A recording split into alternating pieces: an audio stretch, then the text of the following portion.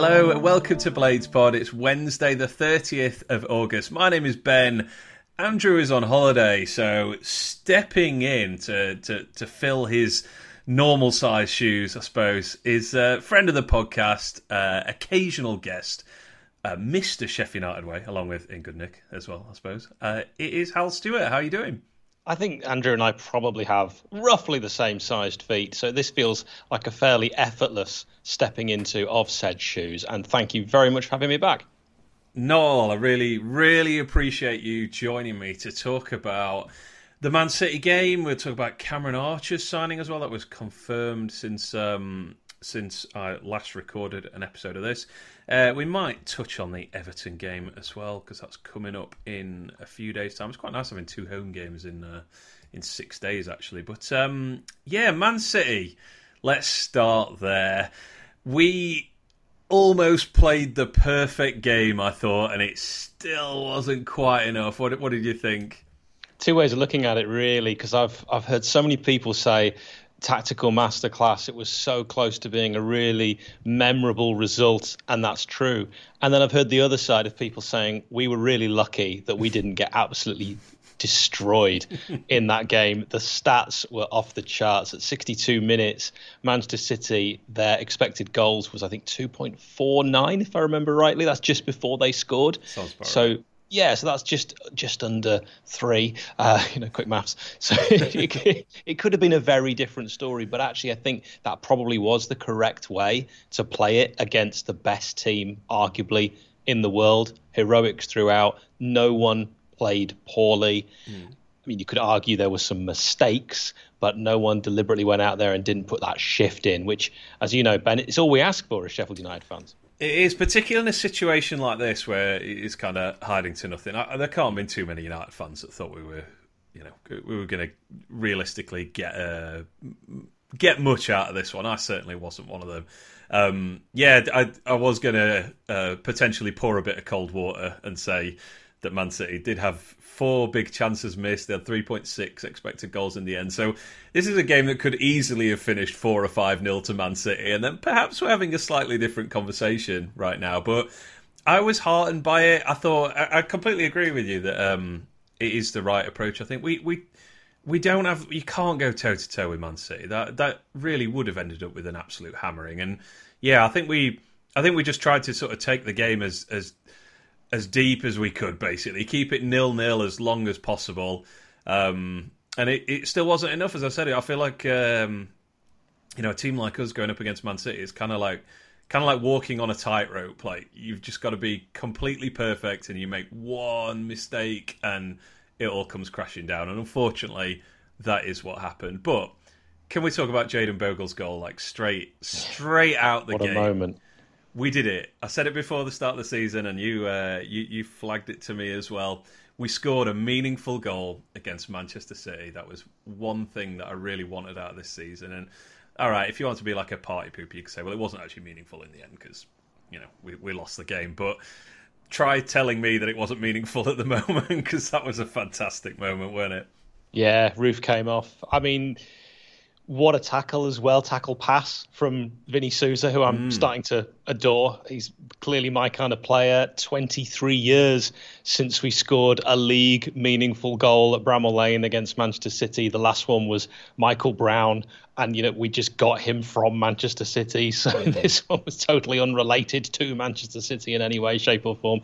And what a strike as well. And, Bogle, I remember when he got his first appearance in the Premier League, wearing that pink shirt away from home, and he scored. And then he did it again this time when he came on. The guy knows where the back of the net is. He plays so often more like a winger. I'm seeing the same, by the way, on the other flank at left wing back. Larouci looks to me a winger, and a winger again. But we do have that. And I think actually when we play teams like, of course, when we're recording this, we've got Lincoln City. tonight, which we don't know the result. Yeah, big game. We don't know the result of. I actually went last time we played Lincoln in the League Cup. I missed the opening goal, and we ended up winning 6-1. The one was the opening goal from Lincoln.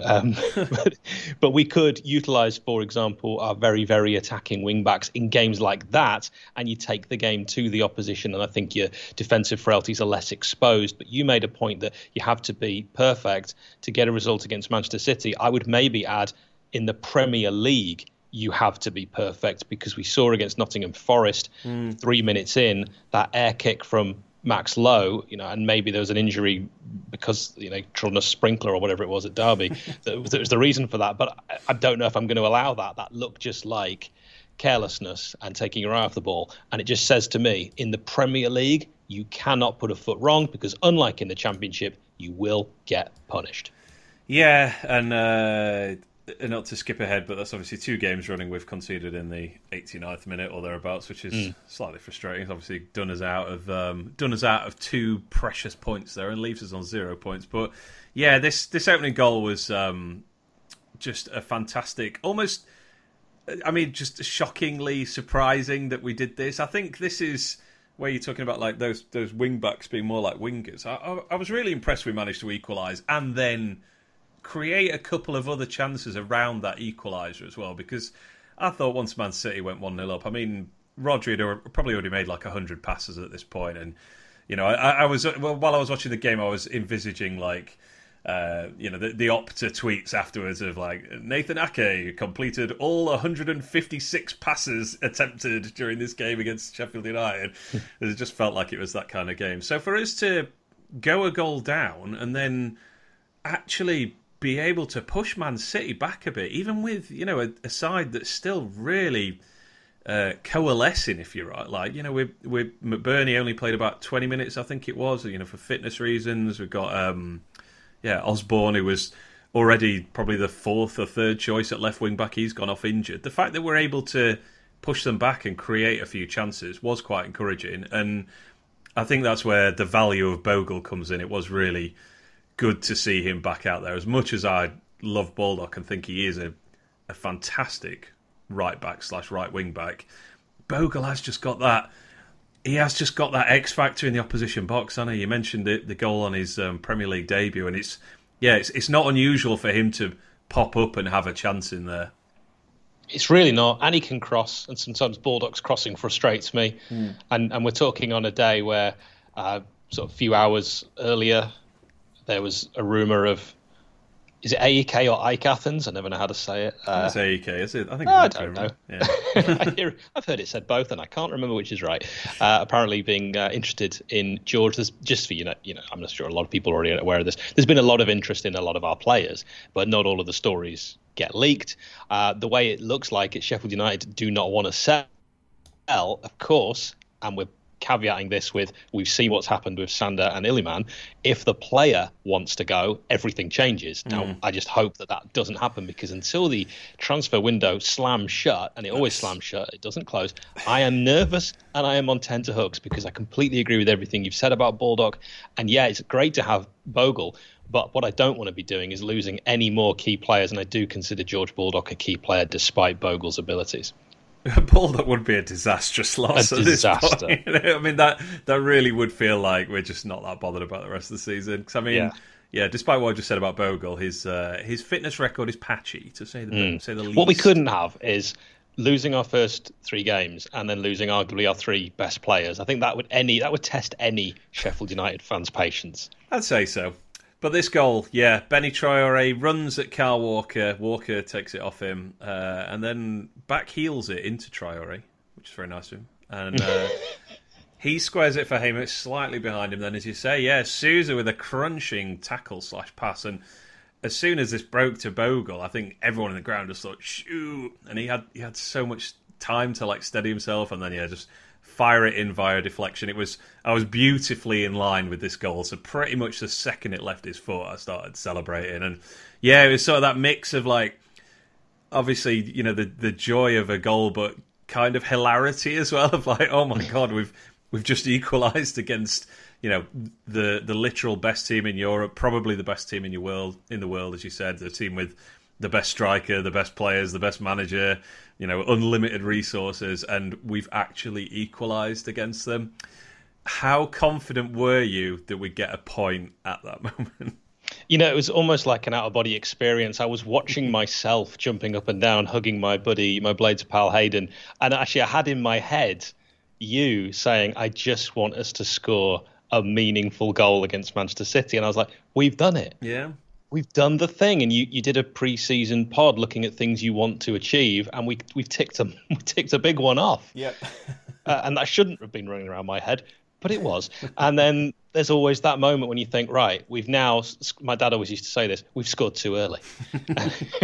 And with 5 minutes to go, well, in the olden days, it was 5 minutes to go. Nowadays, it could easily be 10, 15 minutes to go with how much time they're adding on since we saw that at the World Cup. It seems to be something that referees have been implementing this season. I don't like it.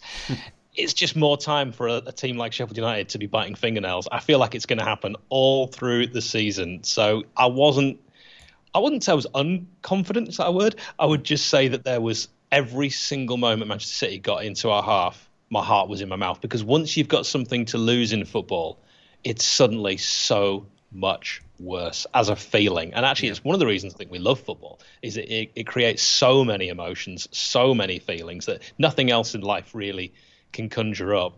And then there's that sucker punch. And in a way, when it happened, I was probably like you, probably very much resigned to, right, well, that was possibly to be expected. We saw it literally in the previous game. Yeah. And then we had another chance. And if people missed it, Ollie McBurney tweeted Anel Ahmedhodzic saying you should have got your head on the chance that Anel would have at the far stick because he went with his foot. And Anel responded with an image of E.T., sort of suggesting if he had the neck of E.T., he would have gone with it with his head. And it's good that we've got that kind of banter in the dressing room and that they're still clearly relaxed as a group, because I'll tell you what, like you said earlier, that cohesion isn't there yet because, 8 players? You've only got 11 that you pick, and we've brought in this many new additions. It is going to take time to gel, and if our business had been done far earlier, like it should be when you finish second, not in the playoffs, it can actually mean that you hit the ground running, because actually momentum is so important in the Premier League. You want to start well. We've done exactly the opposite. Yes, indeed. Yeah, I did enjoy that Ahmedhodzic tweet, and I think I thought the same thing at the time. I was like, why has he not gone with his head? But yeah, he probably couldn't have reached it in the end. So yeah, I mean, obviously, yeah, you shift that, your emotions shift to like, oh God, what, now that we've got something to protect, like how bad will it feel if we throw it away? Well, fortunately, it only made us wait 3 minutes before we threw it away. At least it wasn't the 97th minute. But I think I was just lost in the moment, I guess, of like, we've equalised, this is amazing, like such a great feeling to see us score this goal. But I was still pretty sure we were going to lose the game, and I feel like City had 2 or 3 chances before they actually did score. So in those next 3 minutes, so I wasn't remotely shocked. Obviously, the way it comes about is frustrating. Yasser Larouci, I don't know what he's trying to do here. Can you? I've been watching it back this morning. Can you try and shed some light on what Larouci's trying to do here? I haven't been able to bring myself to watch it back, actually. At the time, I'm so glad I wasn't doing anything live, because I don't like to swear, and I turned the air blue. I don't think I've ever been as angry, and I shouldn't be. I don't like directing anger at one player, because, I mean, Larouci himself was so distraught at full time.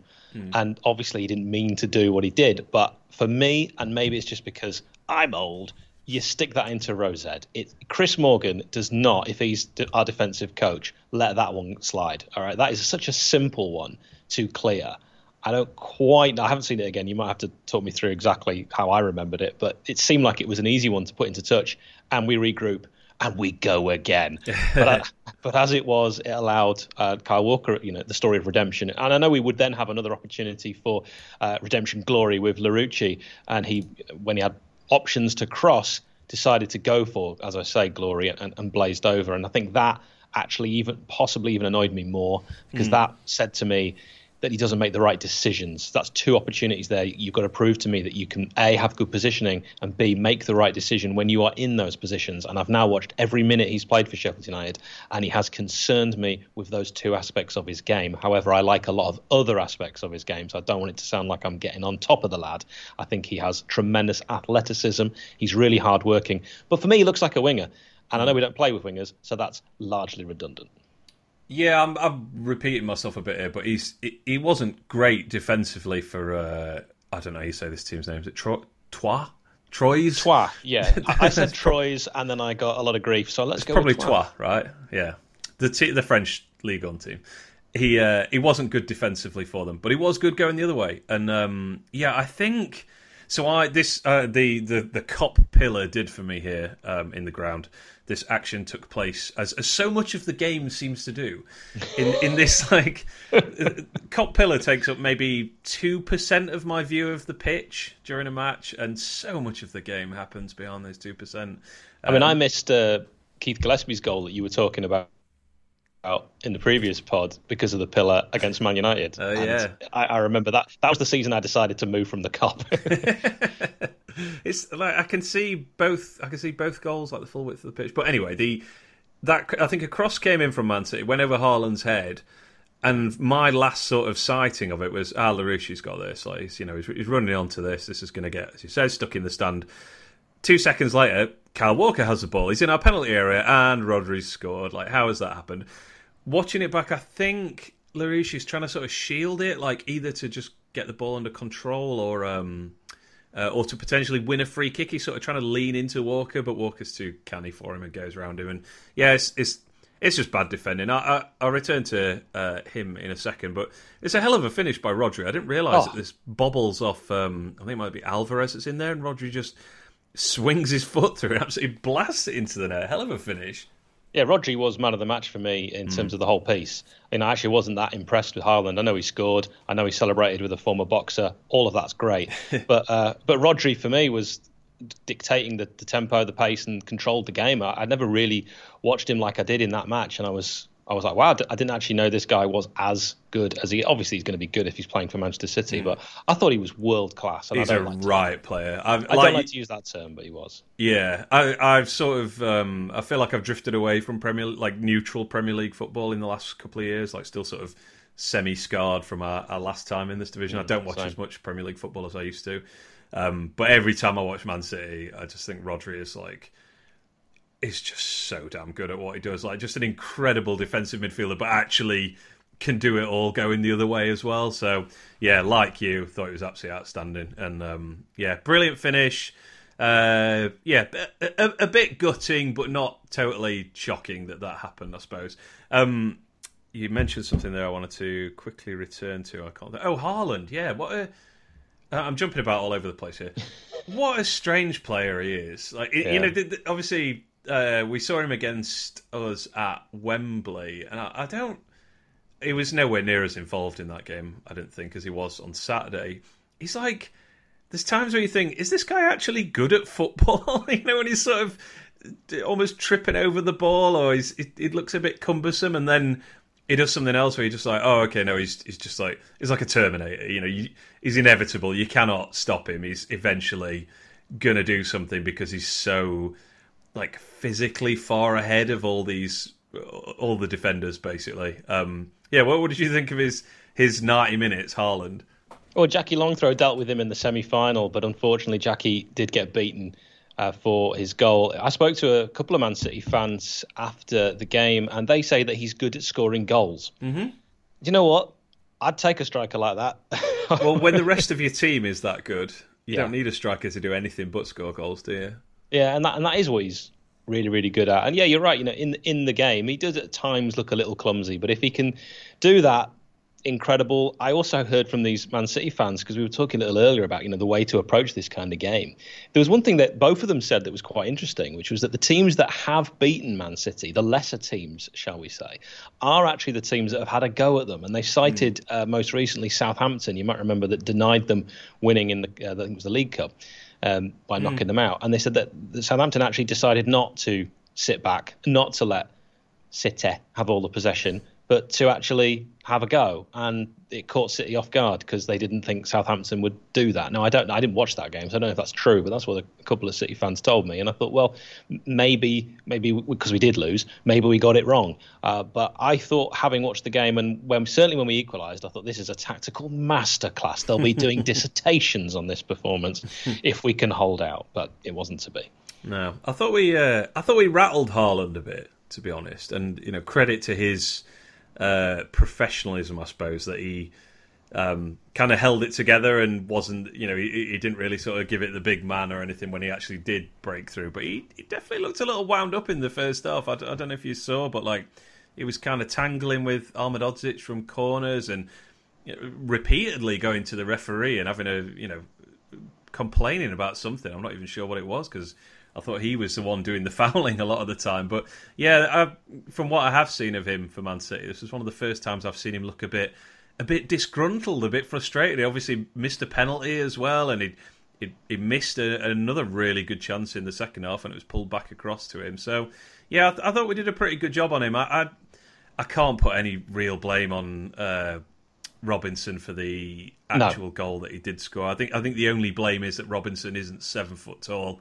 I don't see what else you can do against a player like that. I think you just have to hold your hands up and go, that was a great cross, and it was, it found the one player possibly on earth who could get that high to head it in at that sort of power. So yeah, did you the same? Didn't really think much else could be done about that? I completely agree, and that's the one thing with Haaland. He just knows when to leap, when to be in that right position. And positioning is something I think that is maybe not always that highly valued by fans of the modern game, but positioning is the most important thing, arguably, in football. It's then what you do with it, of course. But I watch players in a different way now to when I was a kid, and I do look at where players are standing when they don't have the ball. And I do think that's something that we have normally been really good at, and I know that Paul Heckingbottom places a lot of emphasis on with the ball and without the ball.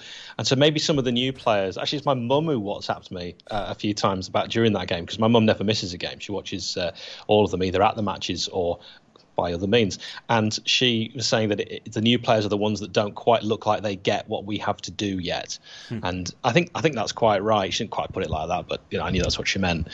And also the referee, I thought, if Haaland was complaining a lot, that referee was very much listening to the superstars, and it was sort of 75 minutes before the whole game where it was given everything to City, and the same kind of fouls were being ignored. We had to wait a long time for our first free kick to be given. I thought that the foul and the yellow card on Osula was quite honestly one of the most ridiculous decisions I've ever seen. Osula could not have known where his hand was going if he did catch the City lad, and he was fouled repeatedly, both before that and after that. I thought the penalty, which I'm sure we'll get onto, was one of those which I can see why nowadays that is given a penalty.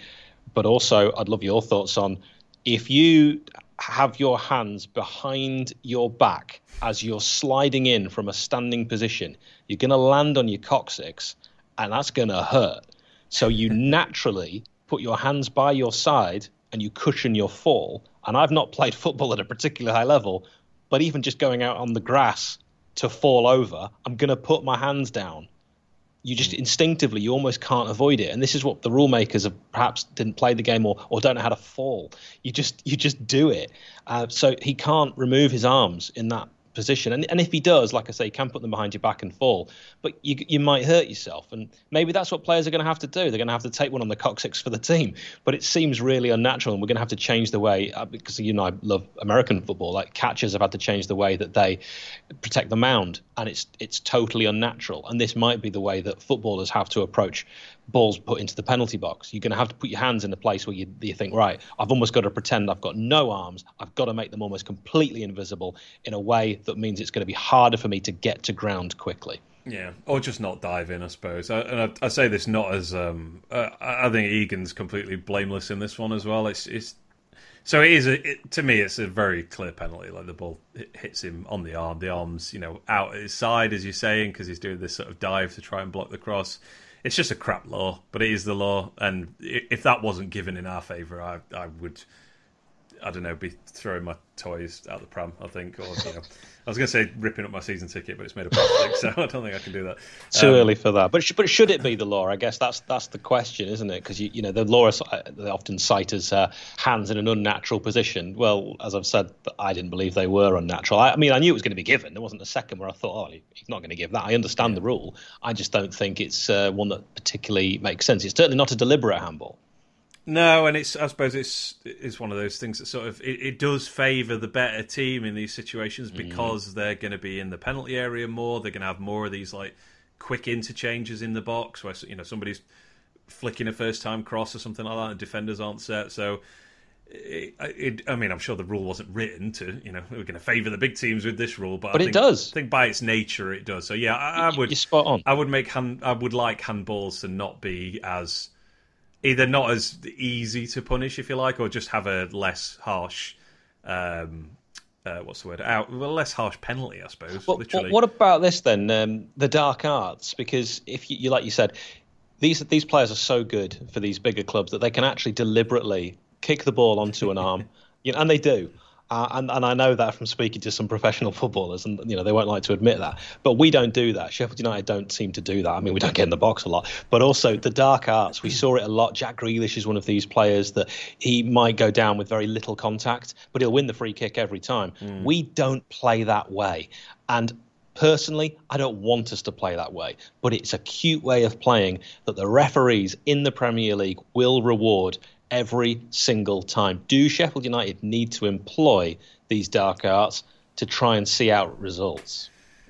Yeah, we've got to get a bit more of the ball first, I think. Get in the box a few more times. That's where I'd start, I reckon.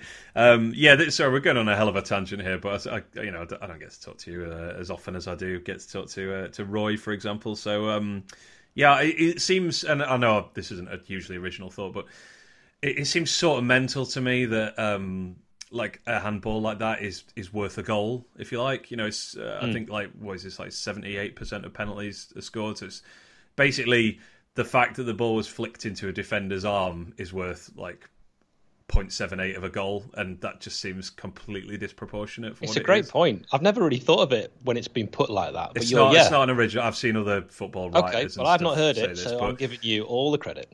Yeah, I don't know, just a free kick or something instead on the edge of the box, like with a wall, like it is with a yellow card. I don't know what the answer is, but it just seems mental that's like it's such a low scoring sport that a bit of incidental contact as that was, it was obviously not by no means deliberate by Egan. I don't think he was spreading his arms to try and block the cross. It just so happened his arm was in that place. So, yeah, it's a clear penalty, obviously, but it's a crap law, as I said, and hopefully eventually we'll change that. I guess I don't know. Maybe if you're a rule maker, you're like, well, why would I want there to be less goals in an already low scoring sport? But hopefully they'll see the sense in some goals being more interesting than others, and penalties aren't that interesting. Fortunately, Haaland smashes it against the post. What a delightful thing that was. Second time Man City have missed a penalty at that end in the last few years, because Dean Henderson saved one from Jesus, I believe it was, in our last Premier League season. So that was nice. Enjoyed that one. There was a little pause when the ball went out, and I thought, oh God, this is going to get retaken, isn't it? But fortunately, everybody was okay. Can I just jump back a bit to a few things? I appreciate we've talked about this game almost completely inverted, if you like. We've been going backwards. Yeah, I was going to say, if anyone didn't see the game, you've no idea what happened or the chronology of how it happened. This is my fault, because I wanted to talk about Bogle's goal first, and obviously that comes right at the end of the game. But I will just jump back to that Bogle goal, because I want to talk about the Kyle Walker double assist. And I suppose this is a little bit of a segue from talking about refereeing. Walker obviously gives the ball away in the box for Traore that ends up being the goal. I didn't realise this at all at the time, but McBurney is in a very clear offside position, and I think you can make a case that he's interfering with play. He's kind of stood on top of the goalkeeper. I'm not having that. I've seen that one again, and I don't think he's interfering in the keeper's line of sight. Yes, he was offside. I think that would have been very harsh. I was worried about it, but then I ended up being more concerned about who's going to pay for the advertising hoarding, the electronic advertising hoarding, no less, which will cost a great deal more. You've got to take that out of Kyle Walker's wage. What happened here? Was it part of him sliding off the pitch, or did he actually kick out? No, he repeatedly kicked it with anger because he's such a pro. He just hates making mistakes, and I thought that was. I mean, I'm only joking. He's not going to be blamed for that. But I wouldn't have disallowed that goal. And I tell you what, when you were talking about the laws, I was salivating at the thought of someone saying, "Hal, can you rewrite the laws of football?" I would have a field day doing that, and I'll tell you what, the game would be probably a lot worse. Potentially a lot more fun though. So I agree that I don't think McBurney's interfering with play there. However, a qualified referee and the VAR might disagree with us. I could have seen it getting ruled out. Fortunately, I said it was a Kyle Walker double assist. And there's a lesser applied or known rule here, which I thought was I thought this was a recent addition to the offside law. Oh, because he was off the pitch, wasn't he? He was off the pitch. So it counts, yeah. Yes. I thought this was a recent addition, but apparently it's been around since 2008. And what? Yeah, I know. That blew my mind as well. I'll just bring up the official wording here. So a defending player who leaves the field of play without the referee's permission will be considered to be on the goal line or touch line for the purposes of offside until the next stoppage in play or until the defending team has played the ball towards the halfway line and it's outside the penalty area. So when Walker slides off the field there... To damage our property, no less. Essentially, from the moment he does that, none of our players can be offside unless they're ahead of the goalkeeper, obviously, and then there's only one player between them and goal. Mm-hmm. McBurney... Even if he was interfering with play, even if a referee would have said, yeah, he definitely interfered with Ederson's ability to save that game, he could not be offside because Kyle Walker had very generously left and remained off the field of play to, as you say, attack the advertising hoarding. So a nice double assist from Kyle Walker there. What a guy. What a legend. Once a blade, always a blade. Yeah, absolutely. Back to the Haaland goal, so rewinding again, the first goal of the game. Yeah, no blame from me on Robinson, and I think this is just the one time that Grealish got the better of Baldock. That was a fascinating contest as I expected it to be. I thought Baldock had a superb game considering he was just coming off this cramp injury that kept him out of the Forest game. But that time Grealish just got him. I think Grealish is always trying to get on his right foot, but this time he just went on his left and stood up a perfect cross. I think it's just one of those you have to hold your hands up, not in a John Egan way. Just it was a great bit of play by Grealish. I thought Baldock had a really, really good game against him, though. That's obviously about the most difficult opponent you could go up against in the Premier League, I think. What do you reckon to Baldock's game? I mean, I've always loved George Baldock, and I thought you're right. Yeah, it was just that one moment, wasn't it? And very little he could really have done. I mean, you feel like he's going to get his leg there. He's going to get his leg. He's going to block it. And Grealish just knows exactly where to put that ball. It was just... I don't put blame on those kind of goals. Almost every other cross this season, I could point blame. That one, I tend not to, and think that it's great to have George back. And long may that continue, because I don't like any rumours circling about George leaving. I can't handle that. No, and I really did not like when I saw him grab his knee against Palace either, so I was absolutely over the moon to see him start in this game. We did sub him off, didn't we? Let me just check the timeline on that. Because you don't want to get injured as a Sheffield United player. It seems like if you do pick up a fairly innocuous injury, you're looking at a year at least. Yeah. Indeed. He came off in the 71st minute. He was also booked at that point as well, which I think he just got sick of Grealish's nonsense. It's just like, no, I'm going to get my one hard foul in on you, Grealish. Yeah. So he took a yellow in the first half, kind of out of nothing. But yeah, I mean, there are several facts you can always rely on. Baldock won't get sent off, and Sheffield United tend not to get hammered. The last time we got hammered, I think, was the game just after Wilder had resigned at Leicester, I want to say. That was the last time we got actually destroyed. In terms of the scoreline, yeah, I think you could probably say Coventry last 2 seasons ago, was it? When we had a scratch side out because everyone was injured. I was at that one where Berger scored first. Yeah, that's it. Yeah, they released 4-1, I think. That was the game where I decided to make a vlog just for you. Do you remember that? Oh yeah, I do actually. Yeah, how weird. Had I been talking to you? Maybe you'd been on the Yeah, podcast I'd messaged you and I said like, what do you like on YouTube? And you'd said you quite like vlogs. I was like, right, I'm making a vlog. And then I messaged you afterwards. And you went, oh, I don't watch them when we lose. I did watch that one though. Just Thank you. The effort that you put in, even though it was a painful game, obviously. I hated that. Understandable. I don't think I've ever had a good time. Well, in the city of Coventry, full stop. Actually, oh no, wait, I went to a Ramstein gig there a few years ago. That was good, but certainly watching football games in Coventry has never ended particularly well for me. Jumping once again back to the winning goal and Yasser Larouchi and his error. And I want to tie in our weekly injury here. It's Ben Osborne's turn. So we've had 3 games, and we lost Baldock after that first one. We lost Slimani in time for the second one, although it sounds like he will be back in training right now. And about 20 minutes into this one, we lose Ben Osborne, who's starting his third different position in 3 games. And I've seen a few people say, what an embarrassment giving, such a bad decision giving Ben Osborne a new contract because he's, I believe, torn a groin muscle or a calf muscle or something, which is going to keep him out for a while. But I would say the fact that Osborne has started 3 different positions in 3 games is exactly why you give him a new contract, because he can do that and he can do it pretty well. I thought he started this game quite well. But yeah, he is our weekly injury. Sounds like a bad one. Obviously, he's not a key player, but by the same token, he started all 3 games so far in different positions. So he would have been a useful one to stay fit, but not to be, unfortunately.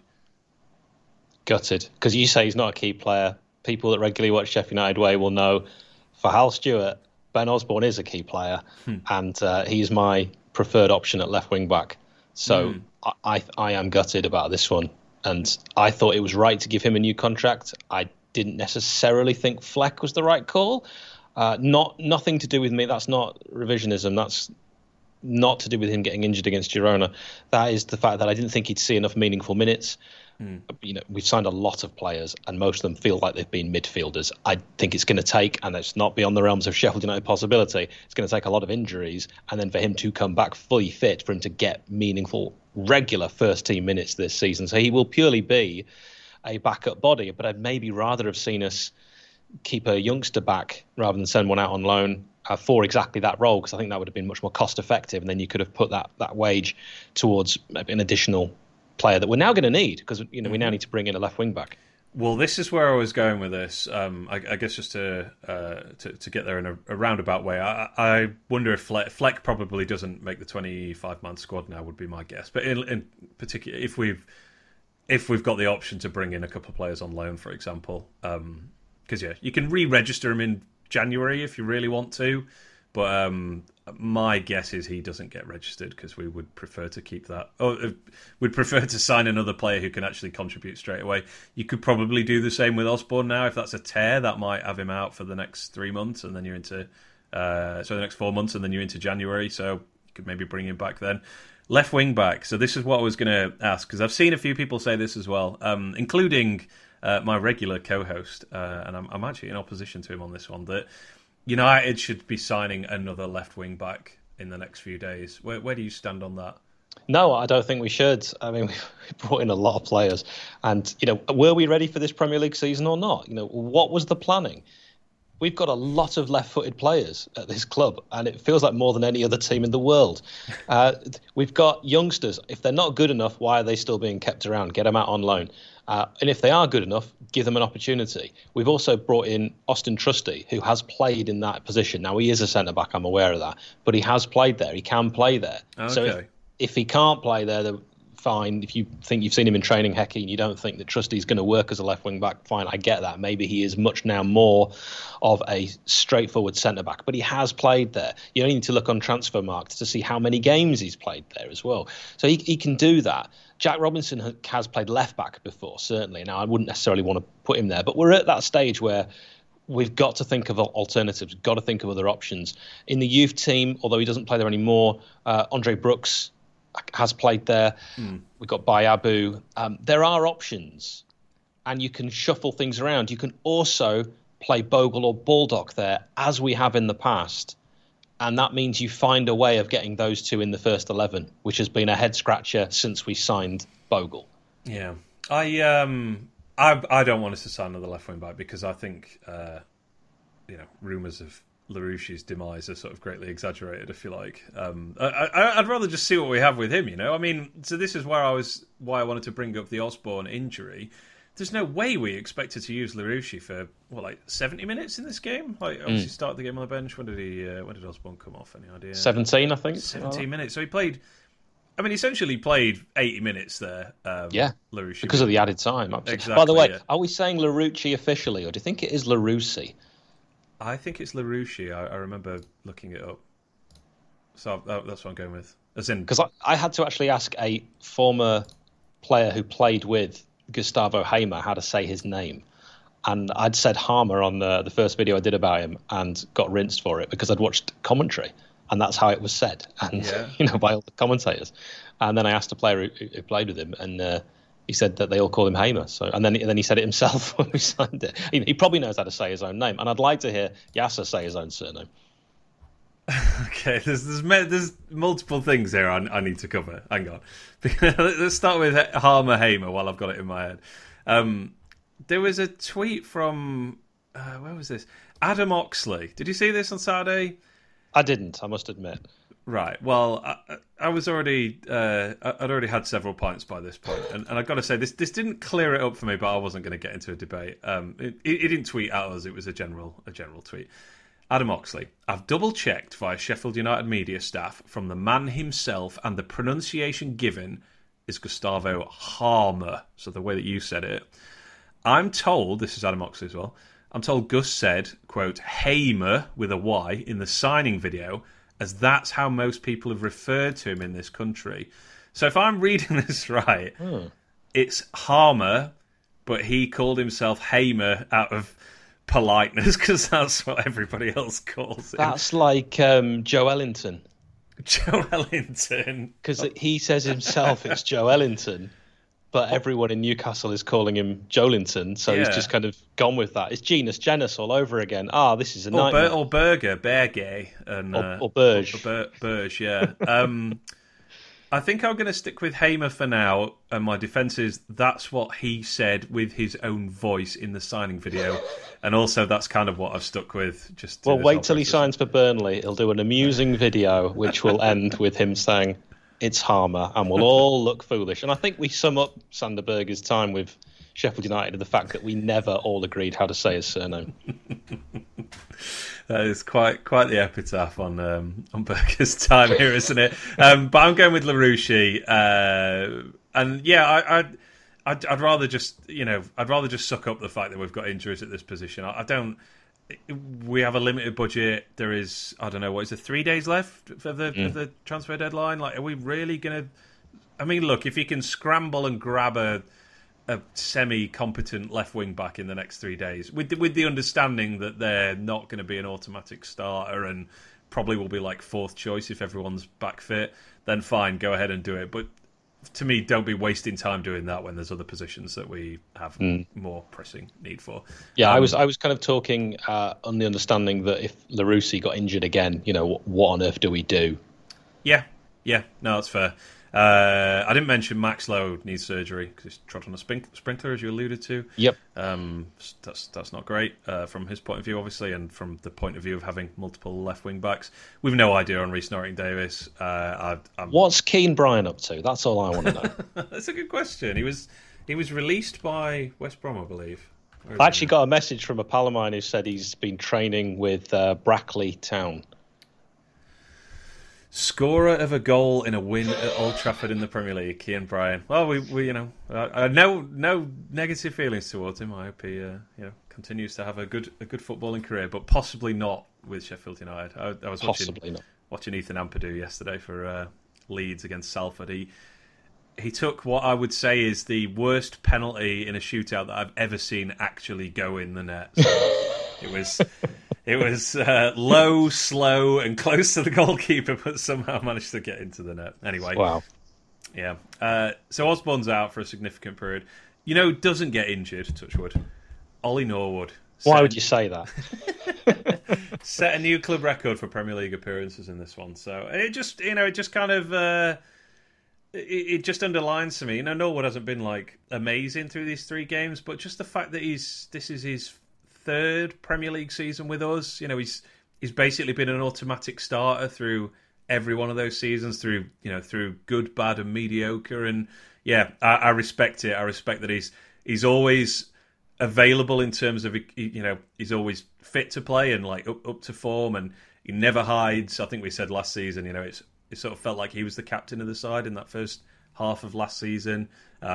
Just want to tip of the hat to Norwood. I still feel like he's quite an unsung hero, and who knows, maybe if we bring in another midfielder, he might not even get in our best team this season. But right now, he's there when we need him. So 73 appearances, that is, taking over from 72 that Carl Bradshaw had. And I think Vinny Souza was signed to replace Norwood. That was my guess. And of course, Sander would have played alongside him. So Norwood's probably getting game time and meaningful minutes that wasn't necessarily expected, and good for him. Grab the ball with both horns and try and stay in the side, Ollie. Yeah.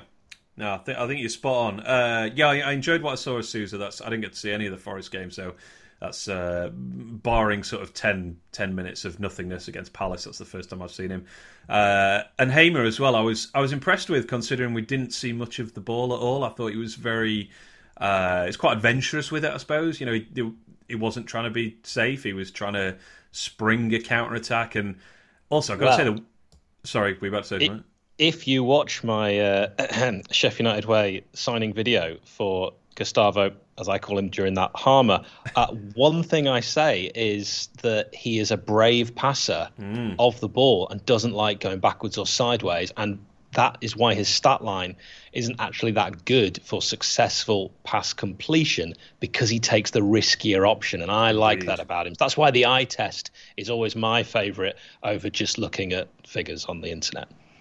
Well, his I can't remember. I might have tweeted this myself actually, but yeah, his progressive pass number. So I think that moves the ball like 20 yards up the pitch basically, and not from your own defensive third. They were like the best in the Championship last season. So yeah, he takes risks, and I liked seeing him do that in this game. And I've got to also say the work rate from him. He does look a real athlete, and I feel like that's something that.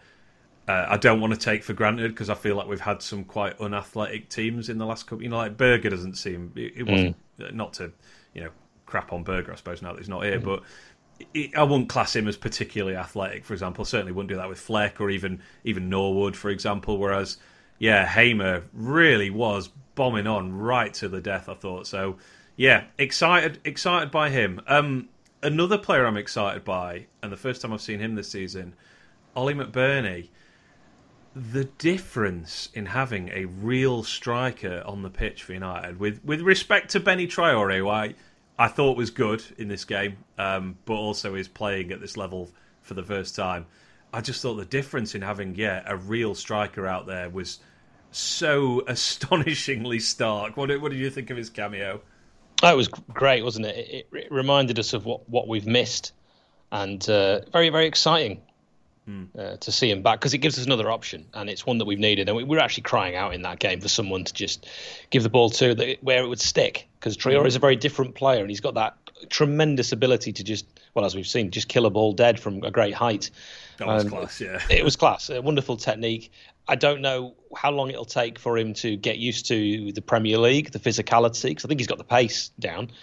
In Sweden, I think maybe when he was one-on-one with the keepers, he'd have found that he could hit it fairly close to them and it would go in. I've been watching quite a bit of Swedish football. Don't ask me why, it's for a separate project. And the standard of goalkeeping has been truly dreadful. And we've seen a Swedish goalkeeper in the past. We'll leave that there. So he may take a little time to get used to what he actually has to do to regularly score goals in the Premier League. But I like the look of Traore, and I think it's just going to complement him so well, having a player like McBurney to feed off, because Asula, as great as he's looked, I thought it was one of his harder games, which it was always going to be. Listen, I feel so sorry.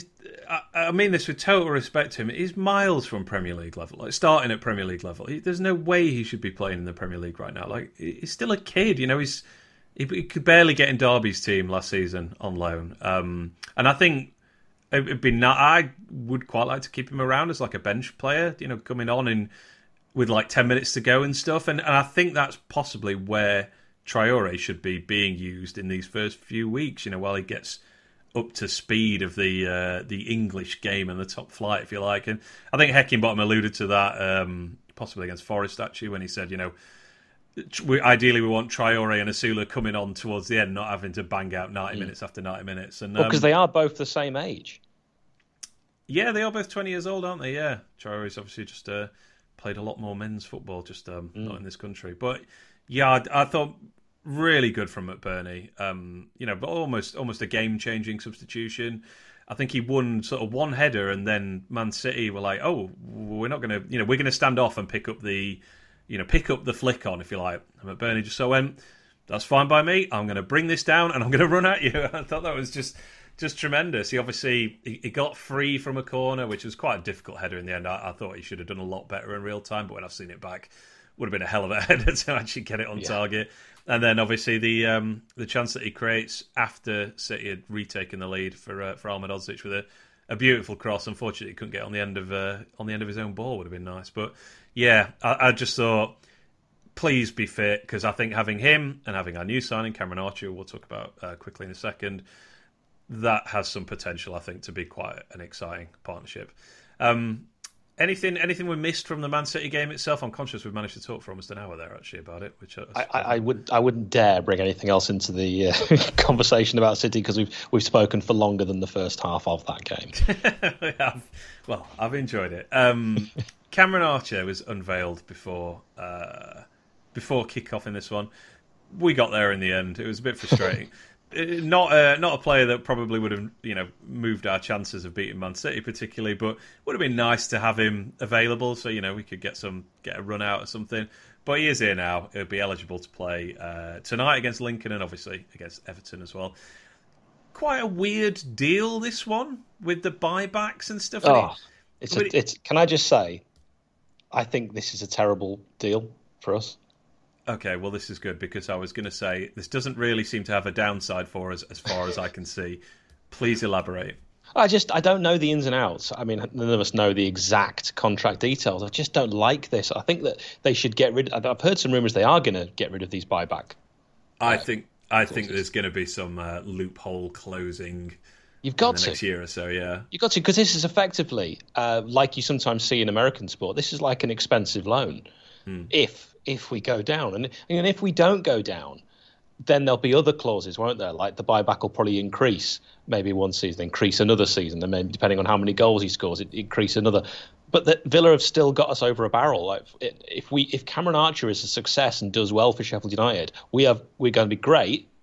But we've got this worry hanging over us the whole time of his parent club. And I remember thinking that with Ryan Brewster as well with Liverpool. I think we could probably say that isn't going to happen. Possibly not. Fairly safe. And actually their goal scoring record in the Championship is almost mirrored in terms of the last season that they played in the Championship for the clubs before they signed for Sheffield United. You got 20 appearances, 10 goals for Swansea for Ryan, 22 appearances, 11 goals for Cameron with Middlesbrough. And again, neither of them had proven themselves in the Premier League. So again, we forked out a lot of money, and again, we've done it with a buyback clause. I don't like it. Let's see what happens. Yeah, well, I'm glad you brought up Brewster. And that comparison particularly, I'll get onto that in a second. I just want to wrap up the deal for anyone who's. So I mean, this isn't like officially confirmed anywhere, is it? It's not like United and Villa have come out and said this. But No. We've read all this. I probably read this the same as you. It's all just sort of whispers and rumour and conjecture on social media, and it might all be nonsense. Indeed, but it sort of, as you said, amounts to a loan where we have paid around 18 million to sign Cameron Archer permanently. If this is where it gets loopholey, going to get closed, I think. If United get relegated, it sounds like Villa are obliged to buy him back for the same amount of money. So we'd get our money back, essentially. And if we... am I saying this right? About this? Well, I haven't heard the word obliged there used before. But like I said, I genuinely, I'm not trying to be like getting myself out of any trouble. I genuinely don't know the ins and outs on this one, and I've only read little bits, and actually everything I read got me so annoyed I stopped reading it. So you probably know a lot more than me. So this is what I've read anyway, that if we get relegated, Villa buy him, we get our money back. He goes back to Villa, permanent transfer back to Villa, we get our money back. which seems okay. You know, I mean, I suppose if he has a really good season and we get relegated anyway, maybe we feel 18 million is actually we're being shortchanged. But ultimately, as a relegated club, you sort of lose a bit of negotiating position anyway. So I don't see that as a particular downside. If we stay up, he stays as our player, apart from Villa have this option to buy him back for however many million, which will obviously be higher than the 18 million that we've paid for him. So there's that opportunity. Maybe I'll just pluck a number out the air. Say it's 25 million. Maybe Villa will think like, actually, we'll take the 7 million loss on getting our own player back. We feel that's worthwhile, and we United think, God, he's just scored 10, 12 goals for us. Like, I'm sure we could have got more than 25 million for him if it was an open market, if you like. But overall, for a team that doesn't have massive amount of cash, which is us, it seems all right to me. Yet, well, I suppose not. It seems like a good deal to me. So talking about him like in line with Brewster, it was only that half a season, but I think unlike Brewster, he has also played at that level before, Archer, with Preston, and it wasn't in front of empty stadiums. I don't know how much this is worth, but Brewster's on fire half season at Swansea was largely in empty grounds with a weird situation of like, some teams will have just been sort of playing out the string there so that they, fulfilling the fixture obligation, if you like, to get on, in an uncertain time. He also, Archer, hasn't had a bad injury yet. Welcome Sheffield United. But hopefully he won't suffer any. That's you need to stop saying words. I say too many words to worry about second guessing myself, I think. So fair enough. Yeah, but it was a phenomenon in the Championship last season. Do you want to just talk briefly about, in summary, what kind of a striker he was for Borough last season? Like I'd have these stats to hand. I mean, he played a total of 1,551 minutes, 0.64 goals per 90, scored a goal every 141 minutes. Was it that kind of thing you were looking for? Yeah, that's pretty handy, yeah. And his... I mean, one of the other thing that jumps out at me is more than just a finisher, and his assist and expected assist numbers last season were off the charts in the half season that he played. 6 assists in total, 17 goal contributions, but also really important to mention that he had Akpom, who is an assist machine, and who would drop deeper, very much like Iliman Ndiaye. And I think if Paul Heckingbottom had a choice of the two and both of them were the same financial deal, he probably would have gone for Akpom. I'm just guessing, but I think Akpom was more similar to Iliman. No player is the same as Iliman. He is unique. But Archer is more of a ball over the top, ball in behind, pace finisher. And I think Akpom was more of a creator. So he had that next to him. And between the two of them, they found that synergy. And I think it worked superbly. He's going to need a player like that at Sheffield United to create for him. But I've seen a lot of clips of Archer being unselfish, which is what you're alluding to, and setting up teammates. And that's exciting as well. Yeah. I think with him and Hamer, we've probably offset the creativity loss of Ndiaye going. Obviously, we've had to sign 2 players to do that. But I think with those two, I'm hopeful now that we can score like, I don't know, 30 to 40 goals, which I mean, God damn, I didn't see us scoring 30 goals after that Crystal Palace game. If we score 30 goals this season, we will go down. Oh yeah, absolutely. But I might enjoy myself during the journey. Whereas after that Palace game, I was, and I didn't think this was particularly knee jerk. I was thinking, how do we get to the 20 goals we got in our last season in the Premier League? Like, this team isn't going to score 20 goals. And yeah, as I sit here now, we've scored 2 goals more than I thought we would do by this stage. So that is progress. But it gives us a shot. I think him and Hamer particularly, I think will mean we're, if not going to stay up, then it should be more enjoyable to watch from a fan point of view than it would have been. So good. I think good signing. I'm excited to see him. It's a shame it took a while, but at least he is here for the Everton game, which is a big one. The no points derby. How do you see this one? Well, I was just doing maths in my head about what I actually said about if we score 30 goals, we will go down. I was just thinking, actually, we probably could stay up on. We probably could. We stayed up with. I think we scored 39 this season. We did, but we also conceded 39 that season. and we're on pace to concede more than that. Yes. Everton, fascinating. It's the biggest game of the season without a doubt. I mean, because of all the nonsense in pre-season, really, Palace and Forest were huge games. And if you're looking at the start of the season on paper of where you're going to pick your points up, Palace at home is a game you've got to pick at least a point up from. So now Everton becomes, enormous. I think if we lose this game against Everton, it'll be such a deflating one for everyone around beautiful downtown Bramall Lane. But equally, I think if we beat Everton and put on a good show, and I think we can, it'll be a huge lift, a huge fill-up, because they look quite poor. However, if you go through their team, kind of player for player, it's quite star-studded. There isn't any part of that team. Look at the defence. There's good players there. They've got one of the best goalkeepers in the Premier League. They've got a very, very strong midfield of players that I would like Sheffield United to have. The issue they probably have is similar to us, scoring goals. So if you were a neutral, you'd look at this game and say it's got 0-0 written all over it. They're also only playing one up front. And against Fulham, they were very good, created a lot, couldn't score. Against Wolves, very similar story. But away from home in that one game I've seen them, they didn't create that much. So it'll be interesting to see how they approach this game. And Ashley Young, by the way, playing at left back is from watching him like we did as the most creative attacking player at Watford those many years ago. It's amazing to see how you can reinvent yourself as a footballer as the years tick on. It is, but at the same time, get at him, Blades, next Saturday. That's got to be a weak link at the back, I think. No, he's spot on if we lose this game. We've got Spurs away next. They've obviously made a hot start.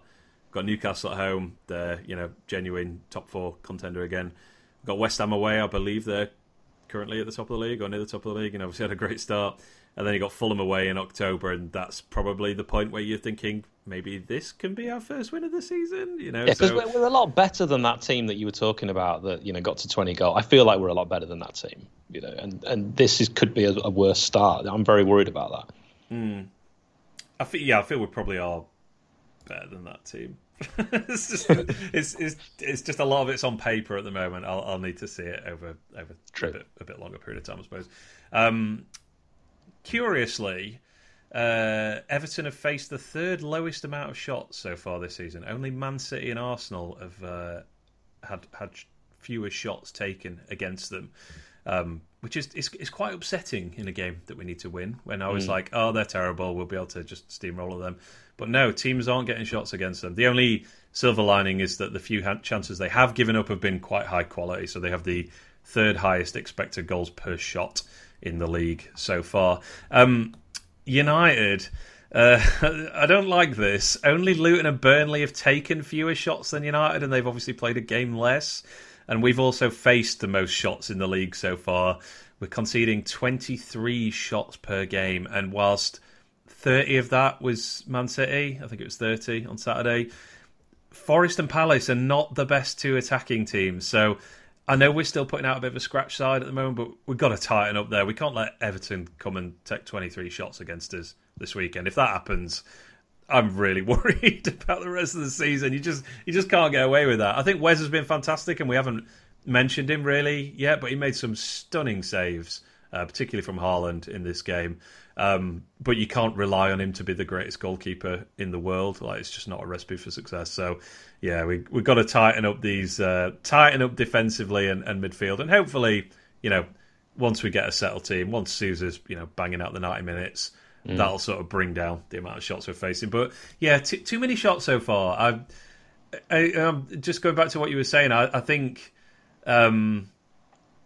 we are probably in a mentally better position than Everton. I would imagine you'd find it easier to find a confident United fan than an Everton fan. Your mileage may vary on that, I suppose, but yeah, they're not a down and out team by any means. Are they actually, as you said, have had quite a decent start to the season for a team that has 0 points and lost 4-1 away, I think it was, in their last game. So where's your confidence level at in this one? Well, your stats that you shared with me about Everton says everything about a Sean Dyche side, because that's what they're known for. Dyche's sides were always hard to break down, but they've never been renowned for scoring loads of goals. So all of that, it's very much the old school George Graham approach. However, it's not really working with not being able to keep the ball out of the back of the net. But third lowest amount of shots against them rings true of the way Sean Dyche would approach things. My neighbour is an Everton fan, and he is convinced they are going down. In fact, has like you were saying about mentally where they are, he has no hope for this season. And I think United fans, we have hope because we've always been that way, and it's the hope that kills you. Yeah, indeed. Yeah, well, I hope that we go into this one, not expecting to roll over Everton, because I still think this is going to be a really difficult game. But obviously, a win would be absolutely superb and really, really lift the spirits. They have just spent 30 million on a striker, Everton, yesterday, I think. Beto, yeah, from Udinese, who I know nothing about, but it says here he's a 6'4" striker who scored 10 goals for Udinese last season. So, if Calvert-Lewin's not getting it done, then either he will be starting alongside him or instead of him. But yeah, that's not ideal for them to bring in a new striker just for the players in the biggest game of the season so far. But that's the Premier League for you, isn't it? Quick thoughts on the transfer window. Any priority areas that you'd I won't ask you to throw any names out or anything like that, but any areas you're particularly desperate for us to maybe use one of these loans for in the next couple of days? Well, it's more about how many spaces we've got left in the squad. Who are we going to register? Who are we going to kick out? Because that's crucial. People keep saying, you use all these foreign loans. Well, we can't, because there isn't enough space left in the squad unless you don't register all of our players. And that's going to get hard, because we've actually got a fairly sizable squad, although it doesn't feel like that. Because we've not seen so many of these players for so long, like Reece Norrington Davis and Rhian Brewster. And you think, well, when are they coming back? Daniel Jebison, how long's he going to be out? John Fleck, how long's he going to be out? Ben Osborne, Max Lowe.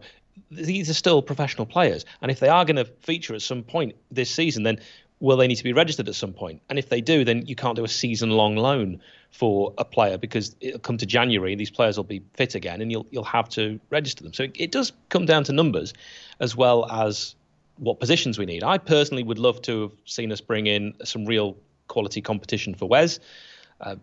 That isn't going to happen, I don't think. So then it's creativity, because like you've just alluded to, we faced a lot of shots, but we're also not creating anything. It's a terrible mix. So we need creativity. And I think I know you're saying we're going to have that now with Hamer, but there will be games where he's maybe not as, like I think actually against City, he wasn't as good as he was against Forest. He was much more involved. So there'll be games where he drifts in and out, and we'll need someone else. I'd like to see a number 10. Someone who I've alluded to there when I said Cameron will need that supply. I still think he does. I think Hamer will do more of the box-to-box, and I want someone to stay further up there with Cameron Archer. And even if he's not going to start every game, there'll be matches where defences tire. Certainly defences like Everton's, where they've got the slightly older back line. If you can throw a pacey, creative player on that's going to do also a little bit of that dirty work, that for me is the most crucial area. And I know we said we're not going to mention names, but Man City have been thrown into the mix, haven't they, with potential players we could loan from there. Cole Palmer, James McAtee, either of those would do me down to the ground.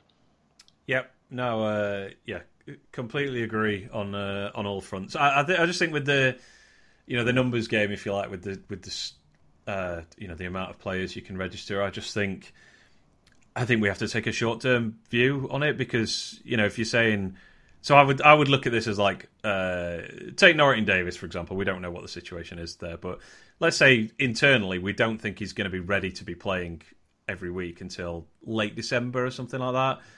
That to me is an instant, don't waste the squad registration spot on him. If there's another player that can come in instead. I think that's what it has to come down to.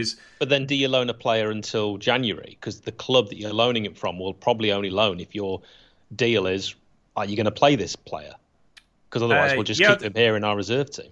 Well, you don't tell them that you only intend to use them until... No, what you do is you take them on a season-long loan, and then in January, we might have someone else who's out injured for a long time that they then get deregistered from the squad, and that player stays in and Norrington Davis comes back in. I just think we need to prioritise now and not the rest of the season, if you like. We need to ensure the season is live going into January, and so I would prioritise having players that can contribute right now. So if you're telling me the choice, and you're obviously not telling me this, but I'm just putting it out there, if the choice is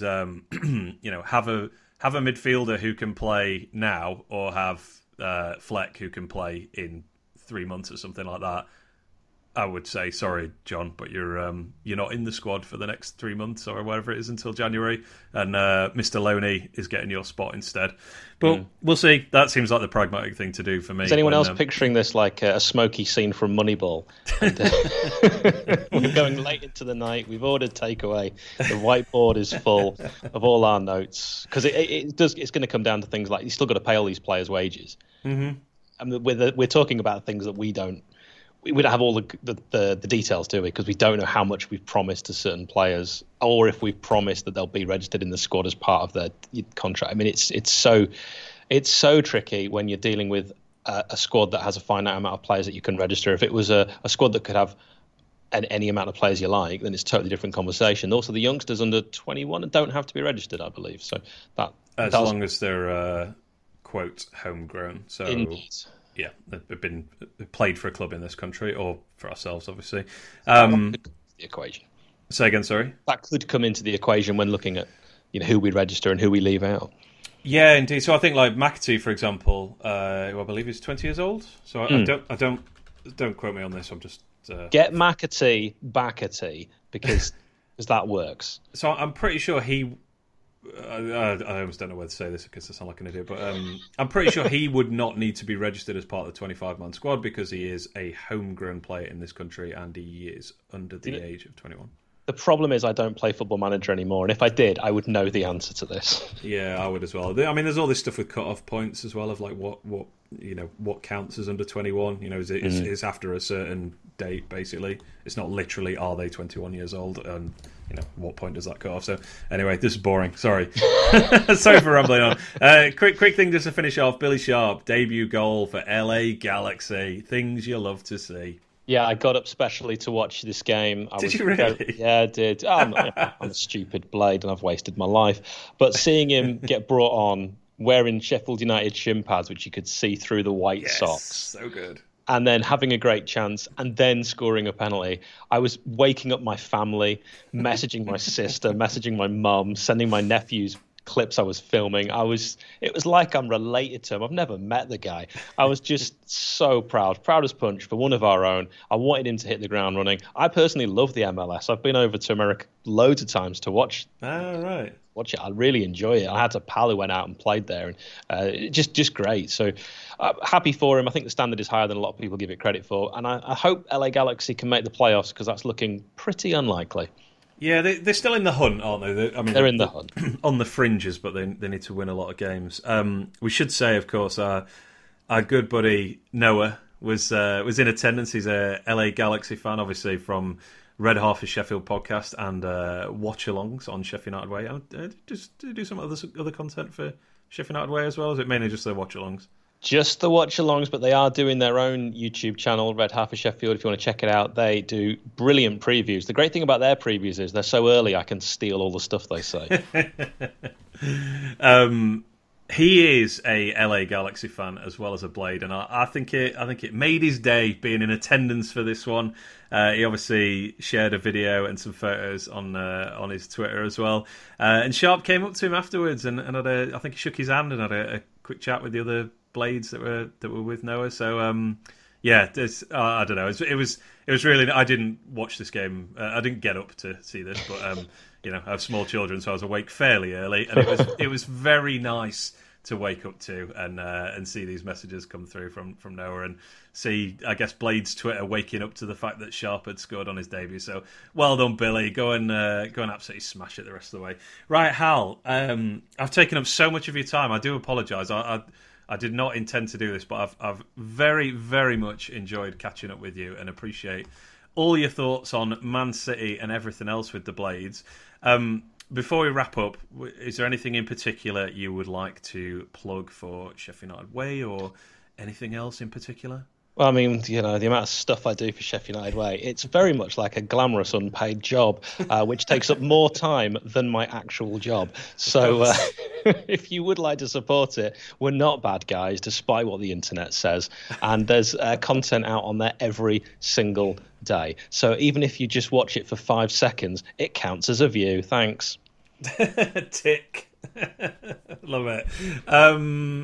Yeah, I think that's it, mate. Well, Are you planning any trips back to the UK anytime soon? Yeah, I've got a few trips planned. I don't really want to tell people when. That's fair. That's fair. Online abuse. I'll let you know privately, and we'll catch up. And also, Andrew, if you're listening, take more time off because I like doing this. Oh, what a guy. I really do appreciate it, Hal. Very, very much enjoyed chatting to you. As I said, you can find Hal at, on the Sheff United Way YouTube channel. I don't have your Twitter in front of me. Where is it? It's Hal the Blade, isn't it, of course? That's it. How could you forget that? Yeah. I mean, it's just a fact, that sentence. Yeah, nice and easy to remember. Except I didn't remember it until I clicked on it. Hal the Blade on Twitter. That's it. I just did my latest article for the new newsletter that I've started covering Sheff United Women. So that's Women of Steel. It's let me get the address. It is Substack. No, excuse me. It's womenofsteel.substack.com. United Women got a draw in their first game of the season, and I just wrote some thoughts about it. I got back from the City game and caught the last 15 minutes of this game, and it was a wild 15 minutes. Could have been about 5-1 to United in those 15 minutes, but then I was able to watch the full game back via the FA's website, which was great. Go and subscribe to that if people don't already. I appreciate that. And Hal, thanks again. It's been great catching up with you, pal, and I do appreciate it, and look forward to seeing you in person again. Hopefully not too soon, not too soon, not too long until you're back in the country and at a Blades match. But it will be this year, my friend. Excellent stuff. Thanks again, pal, and I'll catch up with you soon. Cheers.